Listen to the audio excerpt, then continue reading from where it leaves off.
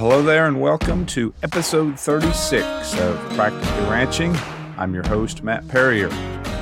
Today we get to talk with Dr. Dan Thomson. Dr. Dan wears a lot of hats. He has a tremendous depth of experience in the beef community. He hosts the RFD TV show Doc Talk. He works with Iowa State University. He consults with feed yards and cow-calf producers through production animal consultation. He consults with the Big Four packers. He consults with McDonald's and Applebee's and so many others in the food end of the beef industry. He basically talks with folks from each and every segment of the beef industry. And as I listened to this conversation while posting this pod, I realized he kind of has an all-encompassing job description. Dr. Dan is an interpreter. He's a beef industry interpreter because if you haven't yet noticed, we don't all speak the same language throughout our supply chain, and we probably don't have much understanding of each other's perspectives. And I think this is why I've always been a Dr. Dan fan, because that's basically what we try to do here on Practically Ranching as well. Connect the dots between the consumer, retail and food service, packer processor, feed yard stocker, commercial cow-calf, and even into the genetic and seed stock producers. Now, as you've noticed in past podcasts, I jump around a lot, and so does Dr. Dan in our thought processes. So we cover a bunch of different topics in today's episode, but hopefully they all have relevance. We'll talk cattle health in the feed yard, the upcoming FDA rule changes relative to over-the-counter antibiotics. We talk about sustaining rural America's main streets and independent veterinary practices, farmers and ranchers. We cover Dr. Dan's recommended herd health protocols at the cow-calf level. And finally, we talk his one beef concept. We finished the podcast with some ways to get the most we can when marketing calves, and he uses a term that I had never heard, virtual integration. Not vertical, but virtual integration through things like cooperatives and other marketing arrangements. It's a lot. It always is when hearing from Dr. Dan and maybe me, but I think you'll like this conversation with Dr. Dan Thomson, beef industry interpreter. So I think the last time I saw you face-to-face was at a basketball game a year and a half or 2 years ago in Hillsboro. Yes, yeah. We were watching the Riley County girls play, and I looked across there and saw a familiar face on their bench, and yeah, and Jordy Nelson. And then you told me the full story that I think the whole bench and the scorer's table and everybody else was a Nelson as well, right? Is that what you told me? Yeah, the mom was keeping the books. Kelsey's the head coach, and it sounds like Jordy. They did it. Jordy coached one more year this year, but I think that's it. Okay, kids are getting old enough that he just wants to watch. Yep. Well, we played Riley County early in the season this year, and Eureka's girls beat them. But it sounded like this was the year to play Riley County early because they got better and better and better through the season and ended up going to the state tournament. I went down to watch them in the state tournament and then watched the Eureka girls play at state. That wasn't a good game to see us play. That was a tough draw, man. They're so big. But Cindy and I were sitting here, and the girls made it. Riley County made it to state, and all those girls that are playing were little girls in the stands when our girls were playing, and their parents came, and I said, we got to get down there. We got to support them. They supported us, and so we bought a house back in Manhattan now. Oh, really? Good. Yep. And so I'm transitioning back to just full-time veterinary practice. Well, good for you. Good for you. Well, you've seen and done a lot through the years, and always appreciated. We call this podcast Practically Ranching, and I would call your teaching and work within the industry practically practicing veterinary med. I mean, there's a lot of practicality that sometimes we miss in day-to-day business, and whether it be animal health or vets or ranching or farming, there's something to be said for being practical in those decisions. And I love the name of your podcast. Oh, good. Well, thanks. It has a lot of meanings depending on who it is we're talking to or what day it is. But yeah. So there's all kinds of topics. I guess first I want to let you introduce yourself and tell us a little of your history and what you do these days, and then we can talk a little more topical. So tell us the story from then to now on Dr. Dan Thomson. Well, thanks, Matt. Went through veterinary school and did a PhD in ruminant nutrition, wanting to tie together production and health, and kind of look at things more holistically. And really what I found out what it did was it gave me an incredible network of people. And because I did my PhD down in West Texas at Texas Tech, did my DVM in Iowa in the Corn Belt. And so, and then I practiced in West Texas and Southwest Kansas before teaching at K-State and taught at the veterinary school. So I feel very comfortable with my network of people from the Corn Belt to West Texas in the beef industry. And really, I just kind of have been really blessed to be able to just connect people, connect dots, and work in the beef industry. I taught at K-State for 15 years, moved up to Ames, and I currently have a half-time appointment at Iowa State. And my other half is I'm the managing partner for Production Animal Consultation, which is a feedlot practice that covers roughly 30% of the fed cattle in the U.S. we provide veterinary oversight for. And we have 12 feedlot veterinarians, and we have expanded the pack into a pack network that is cow-calf practitioners, and we have 45 veterinarians from Montana, Kansas, Nebraska, South Dakota, North Dakota, Wyoming, Colorado, and those veterinarians cover around 1 million cow-calf pairs. And so it's been a lot of fun. Basically, as we see universities change and the ability to service clients and to service veterinarians who service people in the trenches that have skin in the game, it has really opened some doors for us to do this in the private sector through education, research, extension. And so that's what we're doing. I think that's pretty cool because as we see, whether you look at it from a cost side and a revenue side from the university system, their costs are going up just like ours, and at least their tax revenue is going down in nearly every place you go in any university. And I think from a, let's say, efficiency and competition and just the nature of business compared to more of a university or public type setting, you can optimize some competition and some drive and some funding mechanisms that I think maybe get stuff done in a more efficient manner when we team those public-private partnerships. So that's a pretty cool way of doing it. On the feed yard side, I look at the way we manage and specifically vaccinate calves at the cow-calf level today compared to 20 years ago, 40 years ago, 80 years ago.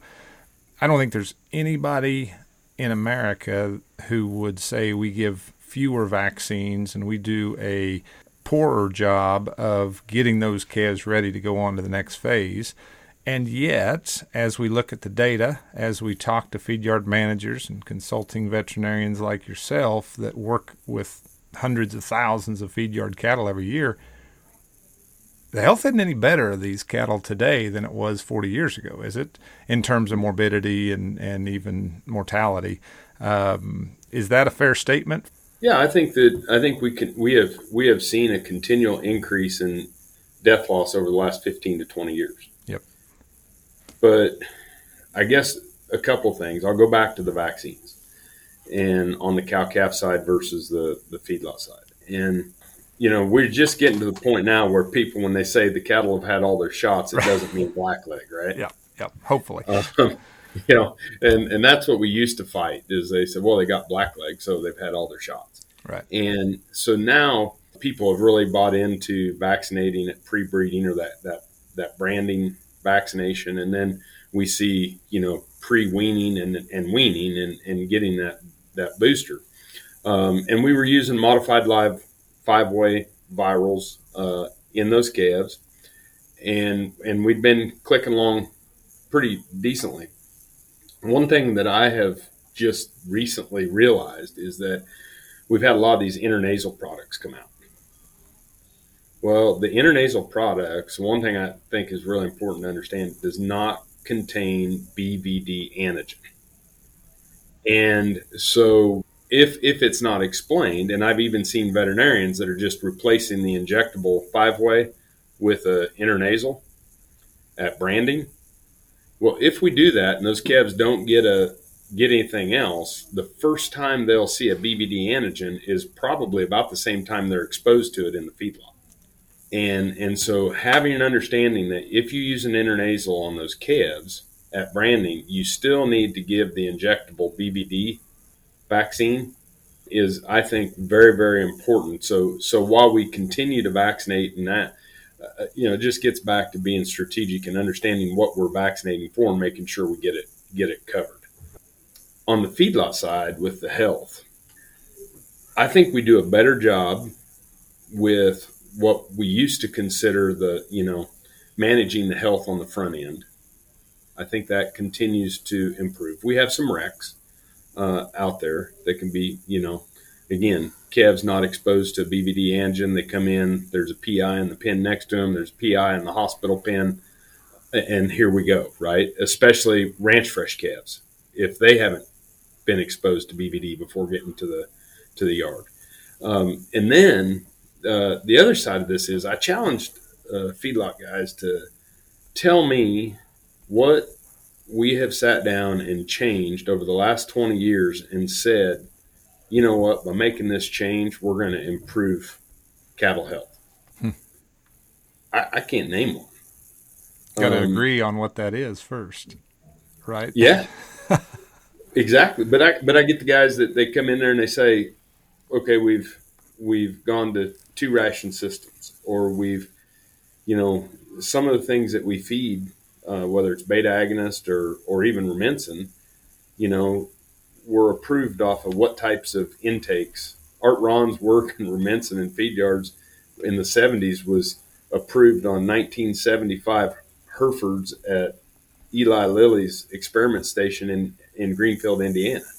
We got these cattle eating these huge intakes. We know that Rumensin can be cardiotoxic. We've got other things like labor issues. We can't find people to come work.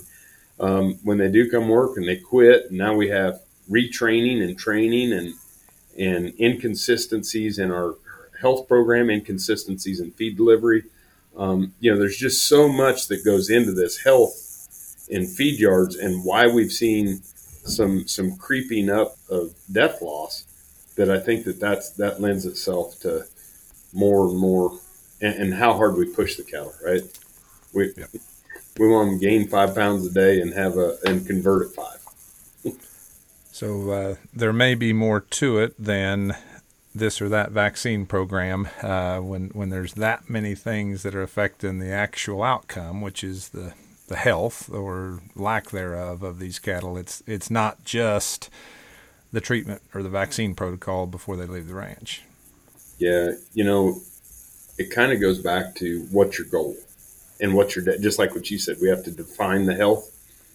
I have no doubt that if, when we go into some of these yards and their focus is low death loss, and they change their starter ration, they change the length that the cattle are on the starter ration, they quote baby them, they wind up having different results than yards that say, I want blue flames shooting out the back of these steers from day one. There's just so much that, if you run that pickup in the red line the whole way, what do we expect? Yeah, and that's a good point. I mean, everybody's after low cost of gain and high feed conversions and acceptable low feed conversions, depending on how you look at it, and high average daily gains. And there is a cost to any of these decisions that we make, especially when you're dealing with antagonisms like health and production. So yeah. Along the lines of treating those cattle if and when they do get sick. I continue to hear more and more chatter about the FDA's rule change making essentially all over-the-counter antibiotics require a prescription, just like so many of the ones did, even feed directives and things like that. And that's coming, this June? Is that right? Yep. According to the legislation. Yeah. So how does that affect, and if you're just Joe producer out here, should you be concerned about this, or what steps do we need to take to prepare and obviously do what's within the law and do it right, both by the law but also by the cattle? Yeah, the first thing is that everybody should have a veterinary client-patient relationship, right? We did it with the feed directive. We've done it with the modern antibiotics today.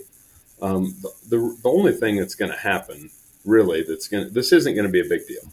The thing that's going to happen is that on June 20-something, a weekend, you're going to have a foot rot steer, and you're going to go to Orscheln's, and there's not going to be any LA200 or biomycin on the counter. Right. And you're going to go up, and I want to put a sign up at every Orscheln's and Fleeting Farm for all the young kids that are working there at the register to let you know this is not their fault. Okay? They did not make the call. But we know when the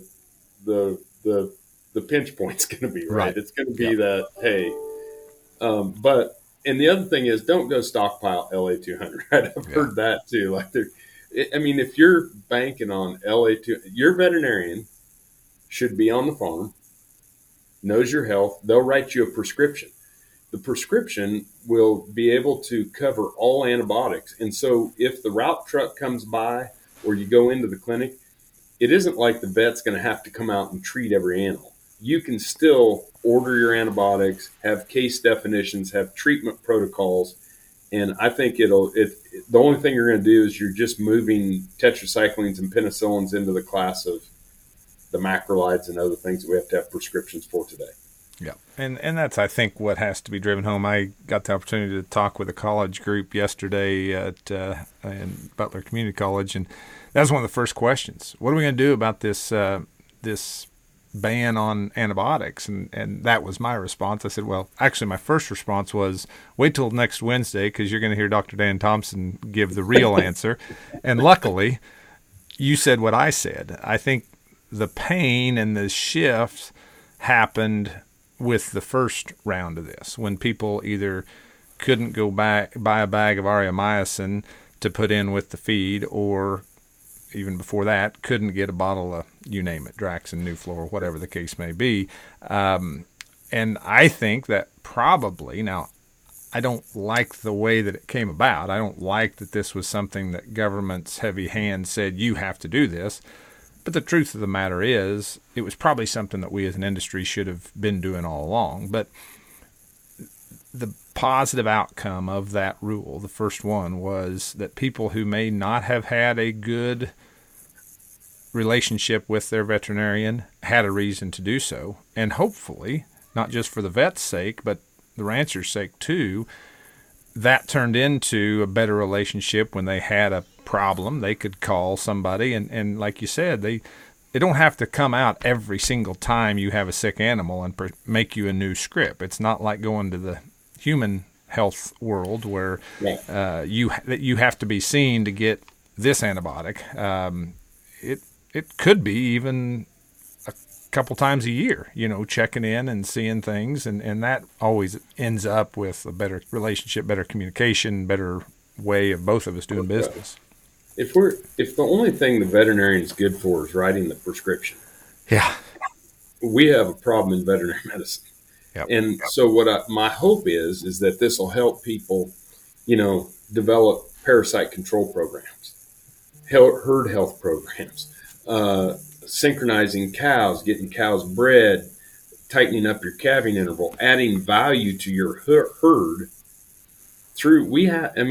veterinarians are sitting there saying, hey, I'd like to help. I'd like to be involved. But if all I'm going to do is be there on Saturday night when it's snow blowing down your neck and doing a C-section, and then writing a script, we're going to lose food animal practitioners. The sustainability of those veterinarians in the communities hinges on us being able to do things more than just be a script bunny. And I'll tell you, when I hear people who have really good rural mixed animal practices, some of the veterinarians aren't happy about this either. They're like, I got to go to the farm. Yeah. I could do 3 spays. Yeah. And make, $600,000-$800,000. And so that, I think it's going to be a learning process. And I hope that it's not just the route truck dragging a retired veterinarian around the country. That's not good for our industry. I hadn't thought about that.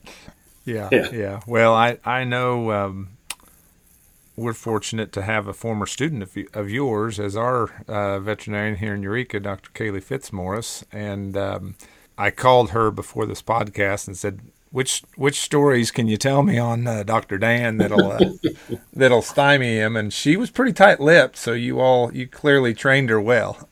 Well, I knew she was from Fredonia originally. Right. And when she'd walk down the hall, I'd just call her the Fredonia Flash as she was in vet school. She's a tremendous veterinarian, and just, my goodness, you couldn't ask for a better person. Yep. Yeah, we're very fortunate to have her, and she continues to expand that practice. And it's once you have a good vet in your community, you forget how many folks don't have that, and that's a challenge. I mean, whether we're talking about getting a prescription for antibiotics or actually getting the hands-on work done, is the lack of food animal veterinarians out here in rural America. And you don't have to go any further than the campuses, and I assume that you've seen this on at least a couple that you've been involved with, at least for a little while. Now, maybe there's been a renewed interest or at least some lip service paid to it, but for a little while, it was all about those small animal veterinarians and training those, because that's where the money was, and even at some of our land grant schools and things like that. But hopefully that's changing, because they're a very necessary part of our business. Yep, it's all about it's so important, not only for when you look at the grander scale of the economic impact that the beef industry or our agriculture industry has on our entire country's economy. Right. Serving agriculture serves and keeps main streets open. And that's what we have to, I was raised in a town of 250 people. My granddad started our clinic in 1938 and Dad joined it in 67. And I just had a daughter graduate vet school. She's practicing over in Great Bend, Kansas.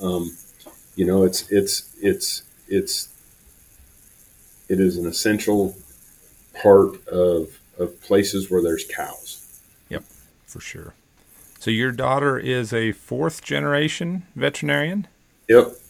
That's got to be pretty rare, right? I think so. I don't know. Honestly, we just hadn't really thought about it, besides just that's what we do. And then our oldest daughter, Kelly, married Lucas Mater. They live there in Rose Hill. He's a veterinarian. I'll be darned. And so I was like, quit it. Okay, we need Lucas is great, don't get me wrong, but we need a mechanic, we need an accountant, we need cash flow. This is going backwards. So any rancher or farmer can relate to multi-generation businesses and not being able to draw that line very definitively between business and family at the dinner table or anything else. As wild as some of Dad and my discussions get about things that we think is normal at Christmas dinner, I can't imagine what 4 or 5 veterinarians sitting around the dinner table at the holidays might conjure up. Yeah, there's a few bad abscess stories. Yeah. I hope nobody's listening to this right before lunch. Yep, I can imagine. So back on the vaccine deal, and Yep. You always, whether I hear you on Doc Talk or at a lecture or anything else, you always end it with consult with your local veterinarian. Yep. But if you're my local veterinarian and I'm a cow-calf producer in the High Plains, wherever, if you can just, in generic terms, without naming products or whatever else, what would you say is generally the ideal vaccination protocol from, let's say, from birth to 60 days weaned calves? Yep. What would you tell somebody to give? So the first thing is when the calf hits grain. All right. So day 1, day 2. Yep. And the only two things I consider at that time are blackleg, Clostridial. If a person has a farm or ranch where we've had blackleg issues, and and that's the reason why I consult your local veterinarian, because different regions of the country have different types of blackleg exposure. Sure. The other thing is that would be probably the only time I would consider an intranasal vaccine. And the reason why we look at the IBR vaccine at that time, some thoughts on is that if I give an intranasal, the colostral intake or the immunity from the colostrum will not neutralize the vaccine. If I give them an injectable, pretty high likelihood that it would be worthless. Right. Okay. And the reason why the blackleg tends to work is very few cattle carry clostridial antibody, and it's a killed bacteria, right? So it's an antitoxin. So it's a vaccine against the toxin, not necessarily the actual blackleg. So as we look at that, that's pretty important. After that, I'm going to leave those calves alone until 60, 90 days of age. And that's when we get to the branding, right? Pre-breeding, branding time period. And if I haven't given a clostridial at the time of birth, I'll give one at branding. I will also give those calves a 5-way modified live viral that will have BVD type 1, type 2, IBR, BRSV, and PI3. And so that's really my strength, and that's what I would do at that point in time. Some people will add a respiratory bactrim at that time. I don't really. I save that for getting up there to when we're 2 weeks pre-weaning, right? So 2 weeks before we wean, I'll bring those calves in, and I will recommend a last 7-way. If we're going to castrate, we make sure we use an 8-way because if we use a band, because of tetanus. So we add the tetanus toxoid to that clostridial vaccine, whether it's at branding or at whenever you decide to cut them. Before you go further, I want to make sure, because sometimes we interchange blackleg, clostridial, and 7-way, but all the same that's thing. The same shot. Yep. Sorry. I wanted to be sure that everybody that was listening got that sometimes. Okay, yep. So second round of blackleg, clostridial, 7, 8-way, whatever you want to call it. And I would give them the 5-way modified live viral. Okay, second round of that. Yep. And then I would this is when I introduced the Mannheimia vaccine. Okay. And then obviously we would repeat that without the 7-way clostridial / blackleg. Right. When we wean them, I'm just going to revaccinate with the 5-way modified live viral and the Mannheimia. And they should be good to go from that point on.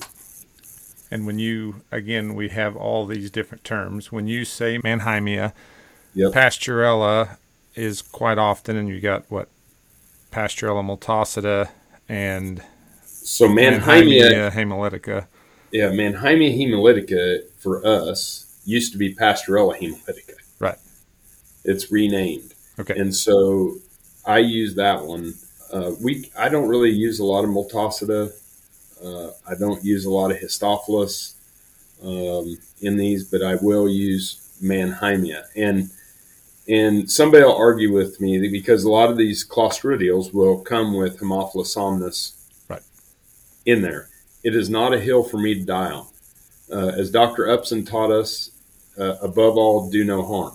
There you go. And in the past, I would not recommend Histophilus or Haemophilus, whichever name you want to give it, but it's called Histophilus now. We used to call it Haemophilus, because there were tremendous issues with endotoxemia, because when these bacteria, we grow them up in these vats and we kill them. Well, their defense mechanism in our lungs or in our body is to, when they're killed, they give off these endotoxins. Right. So when we would kill them in the vaccine vats, they would give off these endotoxins. So they wound up in the vaccines. So when we would give them to cattle, we'd get what we'd call the vaccine sweat. Yep. And really what that is, it was endotoxin. And it increased their heart rate, increased physiological responses, and we could get them in these vaccines, so we wouldn't recommend them. I firmly believe that our manufacturers have cleaned all these vaccines up. The 7-way Clostridial blackleg vaccine, I'm using them all together now so it doesn't get confused. Those used to be 5 cc's intramuscular. Yep. Now they're 2 cc's sub-Q. The Haemophilus used to have endotoxin. Right, most of them. Histophilus is now cleaned up from the endotoxin. So if I had to say it in a nutshell and just go back, because I jump around a little bit, Matt, but if I have a blackleg issue, I would use the 7-way Clostridial blackleg at day 1. Right. I might use an intranasal, probably won't on a lot of cases. And then when I get to that 2 to 3 months of age, 5-way modified live viral, Clostridial, 7-way, and I would throw tetanus in there if we banned them. And then when we get to, and it can either be 2 weeks before we wean and weaning, or at weaning and 2 weeks or 3 weeks after weaning. Okay, mm-hmm. Depending on what your production and what is easiest for you. Either way is fine with me. I will vaccinate those calves. I will give them one more 7-way Clostridial blackleg. I will give them a 5-way modified live viral, and I will add the respiratory bacterin of Mannheimia hemolytica. Okay. And then the revac at that time at weaning or 2 weeks post-weaning would be with the 5-way modified live viral and the Mannheimia. So that would be 3 rounds if you give that modified live to those babies, Brandon age. Yep. Is that too much modified live? I don't think so. Is there such a thing? I don't think so. With our, and it goes back to some of our pre-breeding, on heifers. Sure. We'll give those heifers 2 rounds of modified live prior to that first breeding season. But I'll never put another modified live in a cow after that. Okay. I reserve the right to do that while they're on the cow.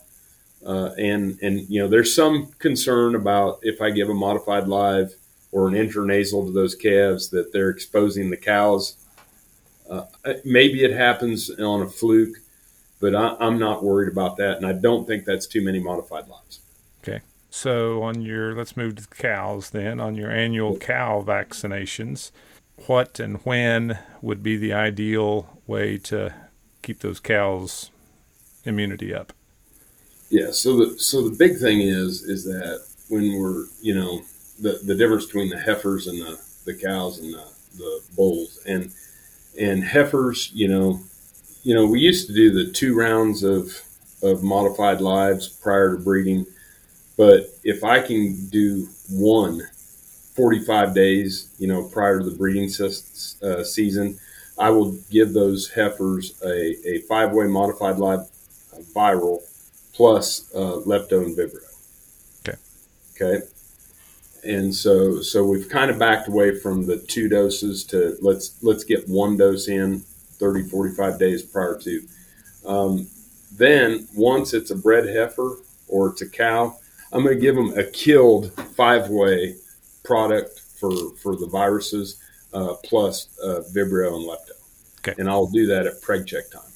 Okay, perfect. And then, of course, depending on your area, whatever either insecticides, parasiticides, internal, external, the whole 9 yards. That's for sure a consult with your local veterinarian, I presume. Yeah, the lice issues, depending on where you're at, tick and fly protection are really, really important. If you're having scour problems, talk with your veterinarian, because that's another optional vaccine where we have increased disease pressure that maybe we want to vaccinate those cows, 15 to 30 days prior to calving with, a Scour Guard or Scour Boss or Guardian or Endovac, something like that to help with scours to make sure we get that in the colostrum. But, I think those are pretty much what I would do on those types of things. And then obviously one of the things that we're dealing with too is making sure we rotate our parasiticides. Yep. For internal parasites, because if we constantly apply pressure with an ivermectin, and if you have cattle coming in or coming out of the best way to have resistant parasites is to haul them in on 4 legs and introduce them to the herd. And so going between that white dewormer and fenbendazole and ivermectin and either switching them or doing them both at the same time is a really good practice. Okay, great. So you, a few years ago, gosh, it's probably been close to 8 or 10 years ago, but you got to come down to one of our ranch gatherings that we have for customers and neighbors and speak, and it was a fun panel discussion. And in that, and I've heard you use it before, you talked about what you call the one beef concept. Can you explain the origins of that and what the one beef concept means to you and why it's important to all of us in the industry? Yeah, well, and first of all, that was so much fun. I still can see those kids around your pond fishing, and you did a cattle handling demonstration that was tremendous, and just the way you took care of your clients and brought in your customers but your neighbors and your neighbors' kids. And you guys are a beacon for what our industry stands for. And if anybody gets a chance, they need to stop by and see it. But when we talk about the one beef concept, I work with cow-calf operations to lots of feed yards. I consult all 4 major packers, and then I work with McDonald's. I just took a job as the lead counsel for Dine Brands, which is Applebee's and IHOP, and go out to their headquarters in Burbank, California. And the thing that I struggled with was I kept thinking that, we have so much competition in the beef industry. We compete at the commercial cow-calf level, right, on selling our calves. We compete at the seed stock level. We compete at the feedlot level. We compete at the packer level. We compete at the retail level, and it's one protein source. That's within segment, let alone what we think across segments. And I look at our true competition, to me, is poultry and pork and soy. All right, and they're all integrated. And so they own the packing plant, they own the sows, they own the pigs, they own the chicks, they own and so what I had to start thinking is that when someone at a retail level makes a suggestion of something that we could do better on the farm, that I didn't react to, well, you're just trying to make me do something. And when I started thinking about their concept of when they would say, if you do this, I could sell more beef in my store or my restaurant. And you're like, if you sell more beef in your restaurant, that means demand goes up. And that means prices go up. And we can get into all the sharing throughout the beef, supply, but we hope that it trickles back all the way to the ranch. And the last thing I'll say about this on the one beef concept is that in between the cow-calf man and the consumer, every business is a margin business. So when I hear someone say, well, I don't care about tiling at the feed yard, I don't use it at the ranch. Well, if we lose Thailand at the feed yard and we lose feed efficiency, one of two things is going to happen. Either the consumer will have to pay more for the cost of production of beef, or the cow-calf man is going to be offered less for their calves. So when we think about the one beef concept, we need to think about how things that occur in other segments have the impact on, because money is neither created nor destroyed. It's either going to move back to the origin of the resource that we buy, the calves, or it's going to be passed on in the sale of that product to the consumer. And that's the reason why thinking that when we make changes, now we can't do outlandish things, and if we make changes, we need to be paid for it if it costs us more money to produce. But if we can sell more beef by making some of these changes, why wouldn't we? And number two, understanding that what happens in one segment can have an impact on the profitability in others is a good mentality to have. And it is so ingrained in our psyche, these supply and demand fundamentals and what I would call supply side economics on the beef industry front, that smaller herd numbers, smaller whatever the case may be, throughput equals higher prices if you keep demand constant. And yet our last guest a couple of weeks ago was Greg Dowd, and Greg said, what industry have you ever seen that wants to be smaller and not expand their industry? And yet it is so tough in the commodity business, especially a commodity mindset that may date back a few decades too far in the past, when we're now creating premiums for the good stuff and seeing demand continue to improve both domestically and internationally.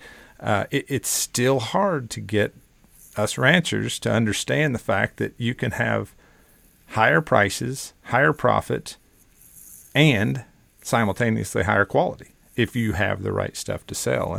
I hear it. I am guilty myself of saying, increased cattle numbers, increased supply is going to equal less profit for the cow-calf customer. But it doesn't have to be like that. Greg and I have been on, I think, the national tour together. I'll bet. I spoke with him in Florida, and then I just spoke with him in Nashville, and we were kind of paired up. What he said was, we'll eat what we produce. Right. At some price. Yeah, if we produce more, we're going to eat it all. The other thing that I have always said is the greatest distance between two people is the last 3 feet. Yeah, that's good. And the last 3 feet of our industry, whether we like it or not, are those retailers. And they shake hands with our consumer. We can go in for a day and cook steaks out in front of the grocery store and do some things like that. But we should be helping arm them, because they're the ones that are attacked by the activists to make these outlandish changes. Instead of saying, well, McDonald's had never bought a steer from me, we should be saying, what information does McDonald's need to get these activists off their back about beef? And because they are the front door to our industry. They're like that teenage kid working at Orscheln. The first time somebody shows up to buy their bottle of LA 200. You're that exactly kid is right. I'd never thought of it that way, but you are so right. Yeah, that kid is not going to be armed with the information to explain to me, who doesn't understand why I can't buy it, but I know the person that's telling me this is that kid. McDonald's is the same way. And we want them to know what it is we do every day and want them to represent us. And we try through checkoff dollars and through telling our story and all these different things. But the fact of the matter is, if we screw up, or if we, because of our management practices or selection or whatever, don't give them a product that represents itself very well, they're not going to be able to cover our tails. And that's what I think that speaks to this one beef concept. I'll add one other quote that I think supports this theory. You mentioned how the consumer is the one that starts the dollar down through that, and everybody takes their margin until what's left over gets to the cow-calf producer. John Sticka, CAB president, years ago coined a phrase that I've used before, but I think it resonates well here. The only source of new money to the beef industry is that consumer. Everything else, we're just trading around. We're either stealing a profit from the guy or gal up or down the chain from us. We're trying to get more margin because somebody else got less. But if that consumer votes with a new dollar and spends more for that product, then we all get to share that dollar. But we've got to do something to earn it first. There's no doubt about that. That's a great quote. I think you're going to see some changes. I call it virtual integration, not vertical integration in the beef industry. Just like what we saw with U.S. premium beef, I think you're going to see things like that replicated, where ranches and feedlots and that can work with a packer to develop cooperative systems to share that value all the way into the meat, and I think you're going to see more cooperatives and things like that start to form, where cow-calf producers can own part of the co-op, feedlots can own part of the co-op, and then they have an expectation of delivery. Have you seen that happen? I mean, I grew up in the age of the alliances. I mean, they're in the mid-'90s, early 2000s. Everybody had an alliance, and that's kind of what that was. Now, most of those were owned by an entity, by a feed company, by a tag company, by someone who was selling a good or a service, and they needed participants, and so they basically subsidized the alliance to try to sell their product. What you're talking about is more of the old co-op model. Have you seen it work? And if so, how? Obviously, U.S. premium beef would sort of be like that, and it was obviously has been highly successful. What about others? Yeah, so moving back up here to Iowa, you look at West Liberty Foods on the turkey side. It is producer owned and operated. They own the turkeys. They own the packing plant. They have a board of producers that runs it. It works extremely well. If you look in the swine side, the cooperatives of people who own the sows, they have models, Prestige Farms, different things to that nature, where they have sows, and then the people who finish the animals, like the corn and soybean farmers, they have hogs on about every corner of every half section, because they want that deep pit manure to knife right back into their corn and soybean ground. But they get about equal amount of money for taking care of those pigs for the company that owns the hogs. And so we see some of these things happening. And recently, I think you're going to see, like the packing plant in Amarillo that's going in. I think you're going to see a feeder cooperative type ownership in that. There's been an announcement of a legacy beef co-op here in southwest Iowa that Cattlemen's Heritage will own the packing plant, but legacy beef co-op will be where producers can own shares and they deliver an animal on that share, and there will be a producer-led board of that for the operation. So I think you're going to see, just like what we've seen in the poultry industry and the swine industry, some of that occur in the beef industry. It will be more of a cooperative, because the land mass and things that it would take to make it virtually integrated, one company owning everything, I think would be next to impossible. But if we can do some things, we've seen cooperatives like Beef Marketing Group in Kansas, and U.S. Premium Beef, we use that as an example, but I think it'll just be taking it to the next level, even with the packing plants that are going into Missouri or whatever. But when we look at small producers, okay, and I had to get reacquainted to this when I came back to Iowa. Sure. These people don't even get a bid. Yeah. And you're sitting at the kitchen table with somebody that was used to getting three bids on Friday afternoon, where they hope somebody stops by this week. and they're going to have to take measures into their own hands and figure out a way to get bigger cooperatively to stay in business. So it's a matter of sustainability and survival. It's not necessarily, a concept. If we weren't pushed to the we have to do this to stay in business, it probably wouldn't have happened. So most of those examples you're talking about, and especially those, just for clarity's sake, in Iowa, when you're talking about producers, you're talking about feed yards and maybe, small family farm feeders that may or may not own the cows as well. We're all independent cattlemen, but there's a certain subset of the beef industry that is the most independent, and that would be us cow-calf producers. And there's no doubt. I can say that because I are one. And those are the ones that it's the toughest, in my opinion, to get to cooperate, to coordinate, to collaborate. Because, even if I see the data that says I can get this many cents a pound higher by selling load lots of calves, wherever I send them, and that means either expanding by buying a couple more sections of grass, which isn't happening on most family farms and ranches today, or going down the road to my neighbor and saying, hey, let's get our cows calving at the same time. Let's buy some of the same bulls, at least similar genetics or breeds. Let's use the same vaccines and wean about the same time.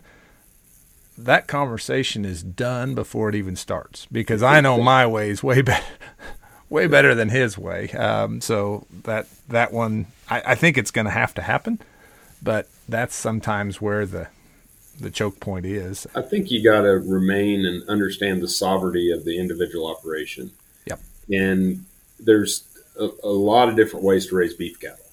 Feedstuffs, feeding systems, vaccine protocols, health protocols, all of that. I think it gets down to more of helping maintain the using a cooperative system is really the only way to allow people the freedom to produce animals the way they want, right, in the way that they want to raise them, but give them an outlet that if cattle are losing money on the hoof and they're making money in the beef, they get a dividend check back from that cooperative of making money on the meat side, right? And it's given them the same agreement as the small guy, the rancher or the independent cattle feeder, the opportunity to instead of fighting price transparency and some of these things, don't hate the player, hate the game, right? And so by coming together, you could put together some of the deals on the back side of the business that give you the same advantages of the things that we're trying to have transparency on, because it helps everybody. It would help throughput in the plants. It would give them more saleable red meat that was more consistent. It would allow the feedlot or the cow-calf man to own those cattle all the way to slaughter and then share when times are tough in the live market. You get some dividend back in the meat and vice versa. So in your work with Applebee's, McDonald's, those are the big players. But I think that they can tell us about some of these consumer trends. How much premium, how much intrinsic value is there if they buy beef from one of these cooperative types that they can tell a story and say this is whatever the heck local means, but this is a locally grown by farmers and ranchers who own the packing plant, yada, yada, yada, yada, yada. How much value is there to those folks on the consumer end? Well, let me just use CAB as an example. That's what we're talking about, right? The story, the quality, the consistency, the eating experience, the story behind certified Angus beef. Now you're just it's the same thing, only it's traceability, shaking hands with the people that own the company, the farmers and ranchers, owning the plant or owning the operations part, or at least owning the meat. I think that you see that that portion there being good. Now, the other thing is when we start to talk about dollars and cents, uh, while we talk about the premiums that we could get selling the meat, I would be remiss to not mention the dollars that we at the ranch leave on the table every day if we don't use steroid implants in commercial calves and then not market them as NHTC. Yeah. Okay, there's $50 a head for NHTC. And if you don't implant the calves on the cow, then you need to market them as NHTC because they didn't have steroid implants. Right. And horns. There's a new study that came out. Horns are worth $20 a head when you're selling a calf. The deduction. I was going to say my Hereford breeders are tickled right now that they can quote Dr. Dan Thomson. Yeah. Added value. Yeah. But just so many of those being BQA certified in superior livestock market. Just recently, they found out that's worth $8 a head when you market your calves. Yep. We're leaving money all over the place. There's probably $100 to $200 sitting there, and then when you start to think about some of the other things we can do further down the chain, I'm so excited about this industry. I mean, we're gonna see so many cool things happen, and it's really we should really be pumped to be a part of it. Well, I think that's something that we forget about quite often in the beef industry. We are eternal optimists when it comes to breeding time and calving time, and we're eternal pessimists when it comes time to sell those cattle, because we start seeing everything that's wrong in the world, and we start seeing, whatever the case may be. And there's a lot of things that have to go into capturing those premiums or minimizing any discounts or whatever the case may be. But the first step is having a group that's big enough that you can sell into the supply chain, whether that be through the local barn or direct or on a video or whatever the case may be. But you've got to be able to somehow, you and or your neighbors, I think, and correct me if I'm wrong, but you've got to be able to put together a load of calves that are similar sized, similar genetic makeup, and tell folks all these things that they have or have not had done to them in terms of NHTC and everything. Everything you mentioned in there. Evenness was about $40 a head. Oh, yeah. If those cattle were up and down, they were deducted $40 a head. Yep. Genetics now, with the genetic code on superiors, there's that group of progressive genetics that if you use certain genetics, that was $25 a head. Yeah, and we've seen that with our own customers that are part of that SPG program.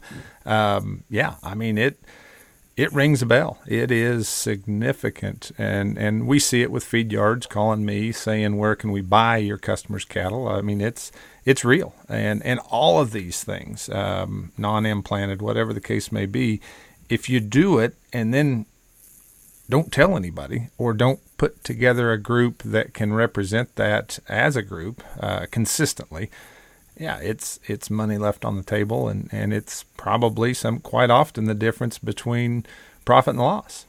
Yep, and big profit. I mean, if you can squeeze $100 a head, oh man, come on. I mean, and it's right there. Use the right genetics, be BQA certified. Precondition them. I mean, VAC 45 was $45 a head. I mean, and a lot of feed yards today would say VAC 60 is even better. So absolutely. Well, we have covered a bunch of territory on here, and I know you've got plenty of other information that you could talk about. Where all can folks, if they want to hear more information from you, you're still doing Doc Talk? Yep. We still do Doc Talk. 13th season. Wow. We'll hit 600 episodes this year. I'll be darned. Good for you. And we locked up the sponsorship through 2025, so y'all are stuck with me. Good. for a while. But Doc Talk is at www.doctalktv.com, and PAC is at PAC DVMs. It's got an S on it, .com. But we have a website there. I still have my Iowa State, but I'm kind of on what we call a phased retirement type platform. I'm moving towards more time in the field and more time with producers, and good, and excited about it.